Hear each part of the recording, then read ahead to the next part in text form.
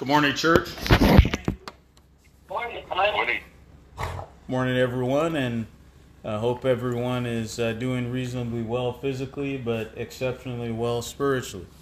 If you're not doing exceptionally well spiritually, that's okay too. All glory be to God that He has allowed you to make it to another Lord's Day, to hopefully find some exhortation or inspiration through His Word, so that you'll be able to get your spiritual life back in good order, so that you can begin this week feeling exceptionally spiritually well. This morning I want to talk about being known, and you probably gathered that from the scripture reading. I want to thank Brother People for reading that this morning. And to be known is something that we all want as human beings for a number of reasons that I'll explain here in a little bit. But there was a college up in Oregon that Sister Elizabeth was looking at, and their motto was "Be known." And be known means a lot of things to me. First off, to be known, the two things that I kind of glean from that is, all of us, we all want our lives to have some level of importance. We just don't want to be a number. We want to be valued and as individuals, as a unique individual, more specifically. And then secondarily to that is, while we want to be identified as a unique individual, we also, on the other hand, want to be identified as part of a tribe or a group or a team or a community. So to be known carries kind of is certainly a two-sided coin in my eyes, for the reasons that I just mentioned. And this couldn't be more self-evident to me in some of the things that we do. We belong to clubs, we belong to fraternities, sororities, teams, companies, and we all want to be a part of. We all want to be a part of that team. We want that team to also be reflective of who we are as individuals. So the clothes that you wear identifies you as is a part of who you are. The old saying, you should never judge a book by its cover, rather. But we do that all the time. It's an innate sense of who we are as humans, that when people look at us, they should have some sense of who we are inside. So the way we style our hairs, the clothes that we wear, for better or for worse, when others look at us, they may make some conclusions about who we are. They may say we're a part of this tribe instead of a part of another tribe. If I'm wearing a particular set of clothing, they may say that I like a certain type of music. And we get upset with that. We say that, again, you shouldn't judge a book by its cover. You should get to know me before you lump me into a particular classification of people. And that's, again, a part of being known. We want to be known as unique individuals, but we also want to be known as the group, a part of a group or a team.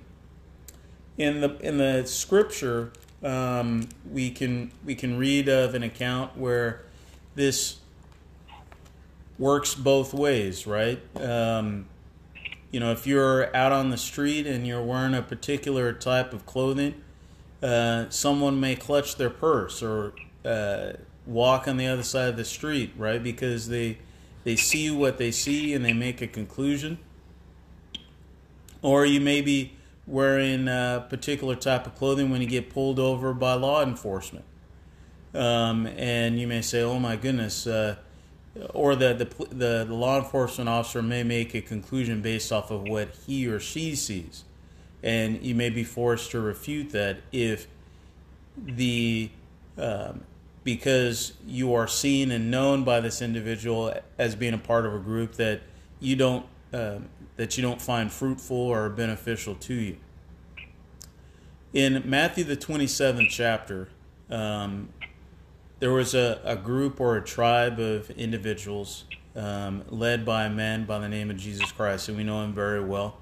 He had 12 disciples or 12 members of his particular tribe. And in Matthew the 27th chapter, we read that one member of the tribe, who is probably one of the more outspoken of the tribe, was found himself in a precarious position. And this is an example of where being known can be a positive and a negative based on the circumstance. And I guess as we go through this lesson, it's important for us to kind of evaluate whether or not we view our Christianity or being known as a Christian as being a positive or a negative based on the circumstance. And, that's a rhetorical question. I think we can all answer that. To be a faithful Christian means that regardless of the situation, you want to be known as a Christian. If that means that your life is at risk, so be it. But in Matthew, the 27th chapter, starting at verse number 69, the 26th chapter, starting at verse number 69, it reads, Now Peter sat without in the palace, and the palace is where Christ was taken to be tried by the Jews. It says, A damsel came unto him, saying, Thou also wast with Jesus of Galilee. But he denied before them all, saying, I know not what thou sayest. And when he was gone out into the porch, another maid saw him and said unto them that were there, This fellow was also with Jesus of Nazareth. And he again denied with an oath, I do not know the man. And after a while came unto him that stood by and said to Peter, Surely thou also art one of them, for thy speech betrayeth thee. Then began he to curse and to swear, saying, I know not the man. And immediately the cock crew. And Jesus remembered the word of Jesus, and Peter remembered the word of Jesus, which said unto him, Before the cock crow, thou shalt deny me thrice. And he went out and wept bitterly. And that's the fickle nature of who we are as human beings. Is while on one hand we desire to be known as a certain type of person when it benefits us, and we do a really good job investing our energy and resources in being known as a particular type of person when it's convenient. And when it's inconvenient, we strive earnestly to refute all of that investment, all of that time and resources and those patterns of behavior to be known as something to the contrary. And we find that Peter did just that. And then secondarily, if you have your Bibles, we can look at the book of Romans, the 6th chapter.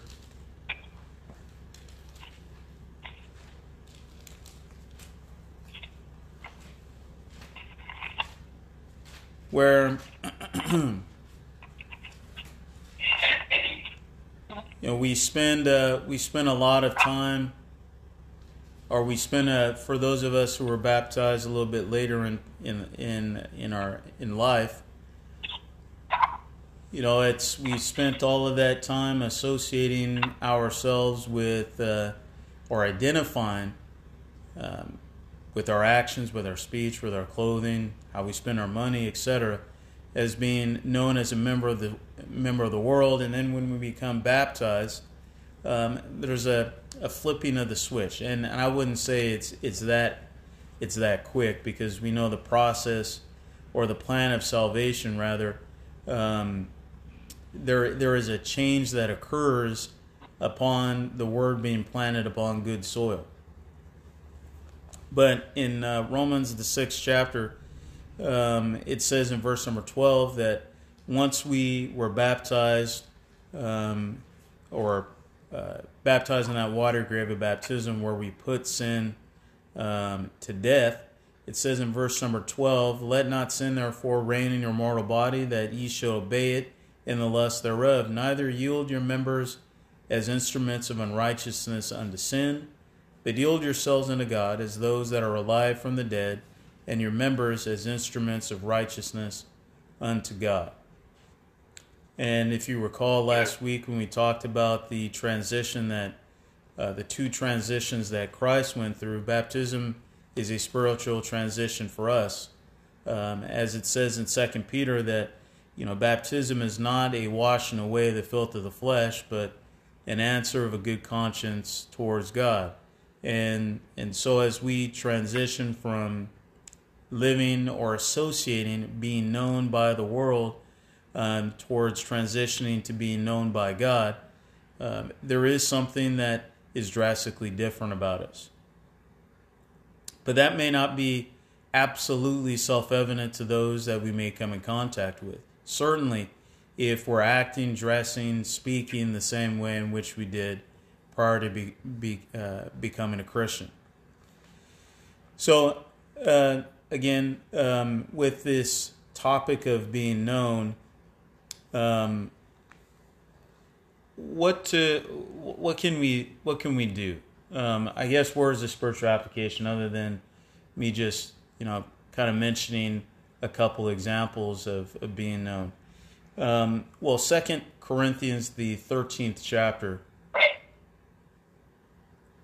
says that it's important that we know ourselves, and know ourselves very well, which is the reason why I didn't do it this Lord's Day, but certainly in previous I've asked, how are you feeling today? Why is it important to know thyself? I tell the Garner children quite often, never forget who you are and where you come from. And why is that important? Why is it important to examine yourself, as it says in the 5th chapter of 2 Corinthians, the 13th chapter, 5th verse, 5th verse of the 13th chapter in 2 Corinthians. It says, "Examine yourselves, whether ye be in the faith, prove your own selves. Know ye not your own selves, how that Jesus Christ is in you, except ye be reprobates." Well, very plainly, certainly, Paul is giving some words of wisdom to the church at Corinth, and it's certainly not lost on each and every one of us, is if we find that we do not have Christ in us, then we are reprobates, which means we are counterfeit, we are not genuine, we are not the real McCoy. And I guess that's a funny, I don't want to say funny, but humorous to say, when we come across people who are dressed in a certain way but don't live that lifestyle, let's say. If you come across somebody, who is, dressing in a certain way, acting in a certain way, but that isn't them, what do you call them? Or what does the world call them? They call them posers. They call them, fake. They're not real. They're not down with the cause, even though they may dress as if they are part of a particular tribe, a particular group, a particular community. When you get down below that surface level, you find that they are reprobate. And Paul is exhorting the church at Corinth to go through an exercise in which you evaluate or examine yourself, as he says here in the 5th verse, to determine whether or not you are genuinely a part of the church of Christ. If you are genuinely a part of the family of God, the community of believers. For he says, "Know ye not your own selves how that Jesus Christ is the necessary ingredient identifying you as a part of the genuine family of God." And this thought process can be carried out in a number of different ways. There, further, if you look back into 2 Corinthians, he talks about what is it in the 11th chapter about 2 Corinthians the 11th chapter verses 13 and 14 about false prophets who they look as if they are a part of a community, certainly the community of God, the family of God, the Church of Christ. It says in the 13th verse, "For such are false prophets, deceitful workers, transforming themselves into the apostles of Christ. And no marvel, for Satan himself is transformed into an angel of light. Therefore it is no great thing if his ministers also be transformed as the ministers of righteousness, whose end shall be according to their works." The exhortation for us is, don't judge a book by its cover. Don't judge a book by its cover, but to try every spirit, to determine whether or not they're in the faith. An example of that was the Bereans. They didn't just take the words of Peter carte blanche. They studied the scriptures daily to determine whether those things that they heard were true. So it's not enough to just look at someone and say, well, they must be righteous. Well, no, we've got to not only examine them, but also ourselves. And how does that examination process, or what does that examination process look like? So if you have your Bibles, turn to 1 John.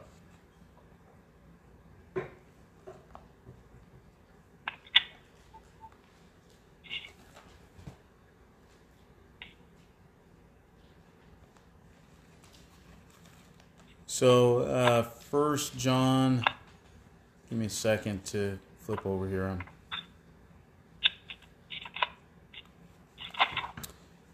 In 1 John,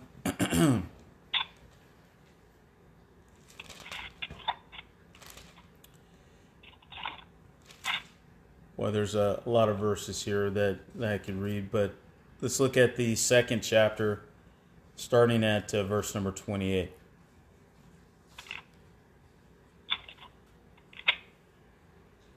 It says, "And now, little children, abide in him, that when he shall appear, we may have confidence, and not be ashamed before him at his coming.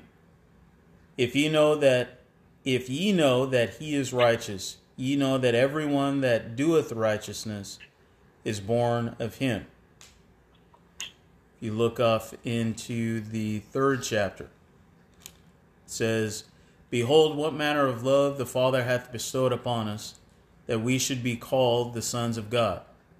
Therefore the world knoweth us not, because it knew him not. Beloved, now are we the sons of God. Now are we the sons of God, and it doeth not yet appear what we shall be. But we know that when he shall appear, we shall be like him, for we shall see him as he is. And every man that hath this hope in him purifieth himself, even as he is pure.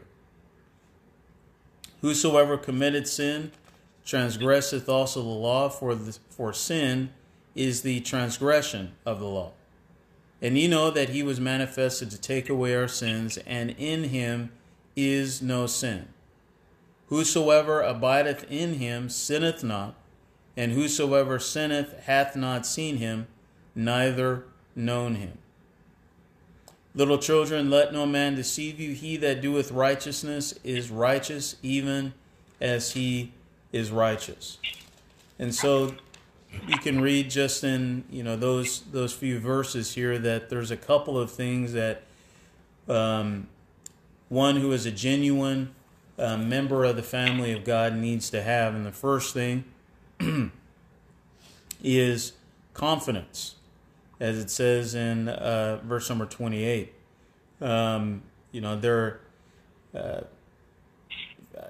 It is not by mistake, rather, that when Paul told Timothy, I believe it was in the 2 Timothy, and I mentioned this as a point of reference last Lord's Day, but if you look at 2 Timothy,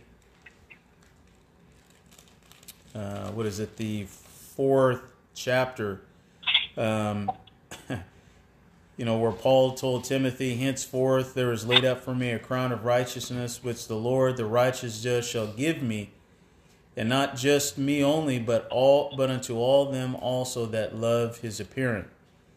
And so, speaking of this confidence that the Apostle John wrote in the 2nd chapter in verse number 28, and with that confidence, not being ashamed at the coming of Christ is also, a joy and a love for that coming. Meaning, if you're living a sinful life, knowing that when Christ comes again, he will judge the quick and the dead, and you have done all the things that are contained in the gospel of Jesus Christ. You're living righteously.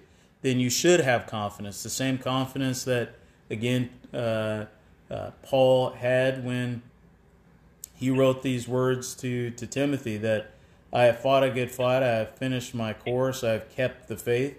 Henceforth there is laid up for me a crown of righteousness.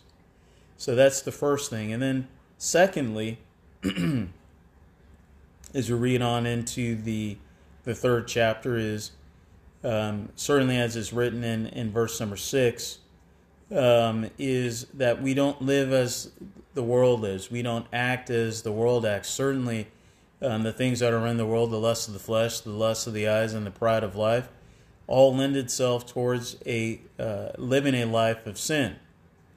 And certainly, as it says in verse number 6 of 1 John the 3rd chapter, whosoever abideth in him sinneth not.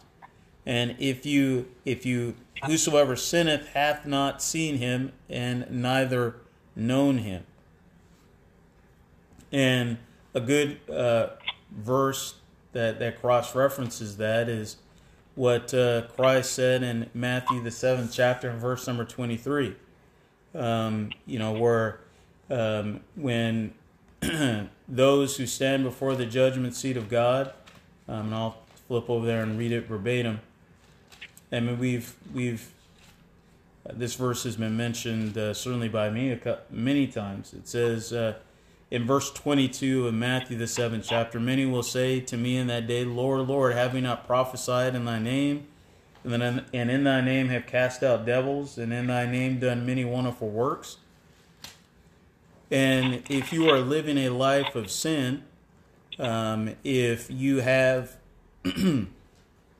are known by your actions, and certainly by your sinful actions, this is what Jesus will say, or what the Lord will say. It says, and then I will profess unto them, I never knew you. Depart from me, ye that work iniquity. So it's not enough to, wear the clothes, put on airs. If you don't have Christ Jesus in you, if you're not walking in the light as he is in the light, and there is no sin in the light, then you are not known by him, regardless of what you say or what you do. And again, so this daily self-examination to ensure that we are known by our Father requires us to look at what we've done in our lives, to evaluate, at least in the past 24 hours, what have we done? Have we transgressed the law of God? Again, as it says in 1 John the 3rd chapter and verse number 4, that sin is a transgression of the law.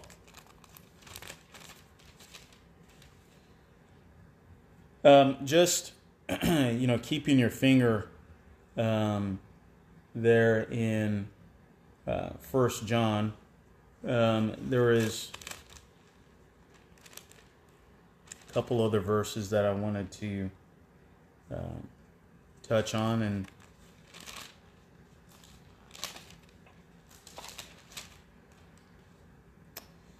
Let's take a look at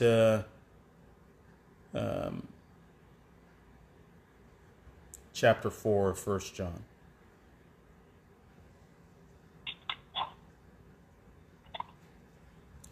It says in 1 John, the 4th chapter, and verse number 1, it says, "Beloved, believe not every spirit, but try the spirits, whether they are of God, because many false prophets are gone out into the world. Hereby know ye the Spirit of God." And this is where I want to spend some emphasis here, is there's a colon there in the second verse.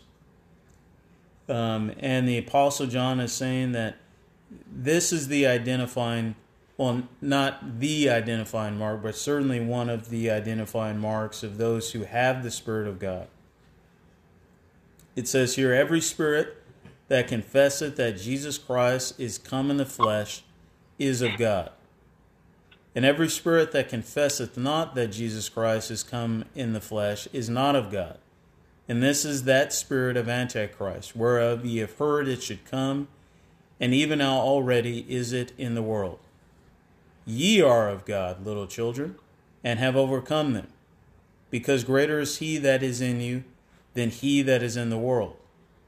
They are of the world, therefore speak they of the world, and the world heareth them. We are of God, he that knoweth God heareth us. He that is not of God heareth not us. Hereby know we the spirit of truth and the spirit of error." So what type of spirit do you have existing in you? It goes back to what Paul exhorted the church in Corinth to do as far as examining yourselves, is to look and determine whether or not you have, in fact, the Spirit of God. And as John writes here, is that every spirit that confess that Jesus Christ is come in the flesh is of God. Now, what does that look like? Is that just, just saying it? Well, we know that confession is a lot more than just speaking it with your mouth. We know that, confession of the heart, before a confession, you have to believe it in your heart. And that belief in your heart is manifested with a confession of words. And also, that believing in your heart means that that belief has to also be accompanied by action. Otherwise, it's not really a belief. If you don't believe in enough to act upon it, then again, it's superficial. It's almost like that seed that was sown on shallow ground. The winds and exposure to sin and other temptations certainly will squash or what's the word I'm looking for? Choke out that word that may be sowed on that shallow ground, because the belief is just not deep enough. In Romans, the 6th chapter, again, if you want to, you don't have to turn back there, but I'll read it. It says, Romans, the 6th chapter, and verse number 16, it says, "Know ye not that to whom ye yield yourselves servants to obey, his servants ye are to whom ye obey, whether of sin unto death or of obedience unto righteousness." And, that goes back to, that confession is based off a sincere belief in the gospel of Jesus Christ. So much so that you give your life to it. And what Paul is alluding to here in Romans, the 6th chapter, is that we are identified by, we are associated or known by God based off who we decide to obey, whether that's the laws of God or the laws of the world, whether it's, to give obeisance and servitude to the ways of the world, or give obeisance and servitude to the ways of God, unrighteousness or righteousness. It says in verse number 17 of Romans, the 6th chapter, "But God be thanked that ye were the servants of sin, but that ye obeyed from the heart that form of doctrine which was delivered you. Being then made free from sin, ye became servants of righteousness. And that's what we want to be known as, is not servants of unrighteousness, but servants of righteousness. And again, the examination, this daily examination or hourly, depending on how often you need to do it, it certainly doesn't give a time frame, but we must continue to examine ourselves to ensure that we fall into the community, the family, the church of the righteous one. Which leads us to our scripture reading this morning. And the scripture reading again is in the book of Galatians, the 4th chapter.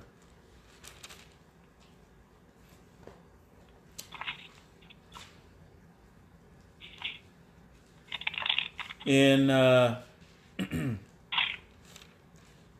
let's start from verse number 1. It says, "Now I say that the heir, as long as he is a child, differeth not from a servant, though he be Lord of all, but is under tutors and governors until the time appointed of the Father. Even so we, when we were children, were in bondage under the elements of the world. But when the fullness of the time was come, God sent forth his Son, made of a woman, made under the law, to redeem them that were under the law, that they might receive the adoption of sons. And because ye are sons, God hath sent forth the Spirit of his Son into your hearts, crying, Abba, Father. Wherefore thou art no more a servant, but a son. And if a son, then an heir of God through Christ. Howbeit then, when ye knew not God, ye did service unto them which by nature are no gods. But now after that ye have known God, or rather are known of God, how turn ye again to the weak and beggarly elements, whereunto ye desire again to be in bondage? Ye observe days and months and time and years. I am afraid of you, lest I have bestowed upon you labor in vain. Brethren, I beseech you, be as I am, for I am as ye are. Ye have not injured me at all. You know that through the infirmity of the flesh I preached the gospel unto you at first. And my temptation which was in my flesh, ye despised not, nor rejected, but received me as an angel of God, even as Jesus Christ." I want to stop there because being known by God certainly falls into the two categories that I started off the lesson with. Being known by God, or to be known by God, means that, yes, while we are members of one body, he has an affection and care. He gives his attention to each and every one of us individually, as uniquely as individuals. Now, his love is the same for all of us, but we are his children, and each and every one of us as children are unique. And we can go back to the book of Matthew, where he says that every hair on each and every one of our heads is numbered. I may have more hairs than you, or less hair than others, but the fact of the matter is that God has a count of every hair that is on my body, which means that while he is looking at all of us collectively, he's looking over each and every one of us also as individuals. And then secondarily, to be known of God also means that we are known to be a part of his family, a collection of individuals. And Paul starts off in the 4th chapter of the book of Galatians, writing this letter to Jewish Christians, by saying that while you were set apart under the Old Testament, when the New Testament has been set forth and the fullness of time was come, as he referenced in verse number 4, God sent forth his Son to adopt not just Jews, but also Gentiles into the fold. We all, Jews and Gentiles, were different. They looked different. They talked different. We know that Jews were circumcised and Gentiles were uncircumcised. But it is through the death, burial, and resurrection of Jesus Christ that we have been adopted into the family of God. And Paul says later on in this verse that in spite of this infirmity of the flesh that he had, that was self-evident to those who saw him, they did not reject him, but they understood and saw that and acknowledged him as being, as it says in verse number 14, an angel of God, even as Christ Jesus. And I can only say that the only reason why they knew that he was a man of God was not anything that they saw, but because when they looked at him, when they heard his words, when they examined his life and his actions, he was found to have the Spirit of God existing inside of him. And that's a success story. And that's an example that we can take with us as we go into this upcoming week. First and foremost is we need to examine ourselves. We need to ensure that we have the Spirit of God existing in us. And you only know that you have the Spirit of God existing in you when you are living righteous, when you are serving God. We talked about this a couple Sundays ago, that if you have the Spirit of God in you, you cannot sin. And what that means is as you are living your life according to the Spirit of God, you are also putting to death the flesh that we all carry with us each and every day. Meaning, we don't give ourselves over to the desires of the flesh. We allow ourselves to be guided by the Spirit of God. And if we do that, we cannot sin. Because the Spirit of God won't lead us down the path of sinful living. So if we examine ourselves and we look back at the actions we've done in the past day, the past hour, whatever it looks like, if it aligns with the gospel of Jesus Christ, if it aligns with the Spirit of God, then we are in the faith.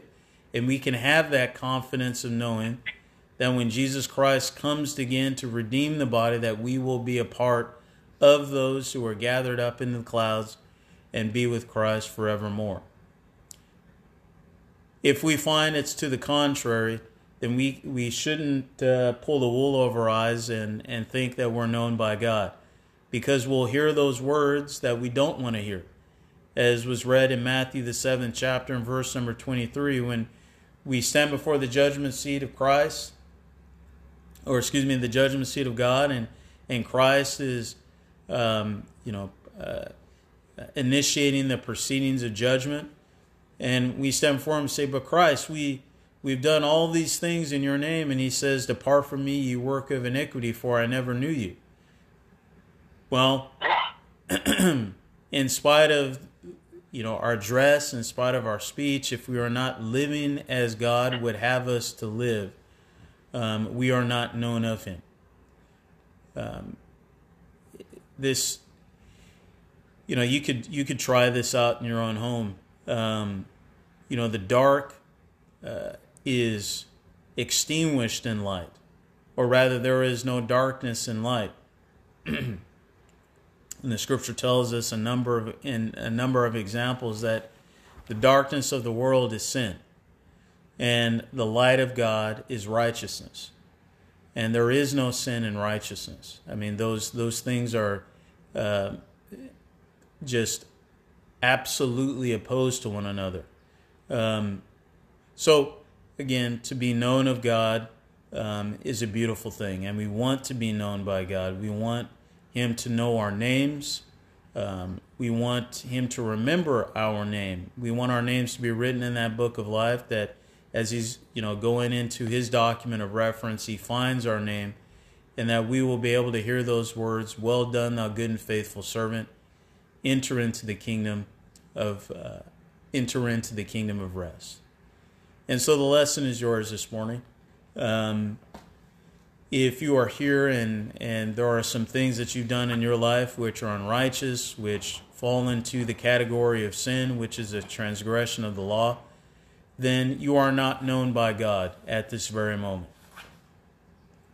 And that's a scary place to be, but it can be remedied. The process of being remedied is not an arbitrary one, but it is a process of repentance, and you can find that in 2 Corinthians as well. But if you're here this morning and you want to begin that process, if there's something in your heart that is, if your heart has been pricked, rather, and you want to make a change today, you can come to God with the spirit of repentance and ask Him for forgiveness, and be restored back into the light and to be reknown, if you will, by God. As our obligation is to spread the gospel to those out there in the world, it's important to just keep in mind that there are billions of people that, while are created in the image of God, are not known by God because they do not have His Spirit. And the only way to obtain His Spirit is to hear the first principles of the oracles of God, that God is God, that Jesus Christ is the only begotten Son of God, that God so loved us that He gave His only begotten Son to die on the cross for our sins, that in the 3 years that in the ministry of Jesus Christ, that He gave forth His gospel, or the gospel of His Father, to the apostles, and the apostles, by virtue or by proxy of Jesus Christ, preached the gospel in the first century to the churches of Christ, and that's the bulk, if not all, of the New Testament Scripture. One must hear those words. They are the power of God in salvation. One must believe it. One must repent, turning away from a sinful life towards a righteous one. And one must be baptized in the name of the Father and the Son and the Holy Ghost, to be remiss of the sins that they've committed prior to, and in order to obtain the gift of the Spirit of God. And with that Spirit, live faithfully until death in order to obtain a crown of life. So again, the lesson and the message is yours. We will sing a song of invitation. Immediately afterwards, the floor will be open to anyone who needs to request a prayer. Thank you very much for your time and attention.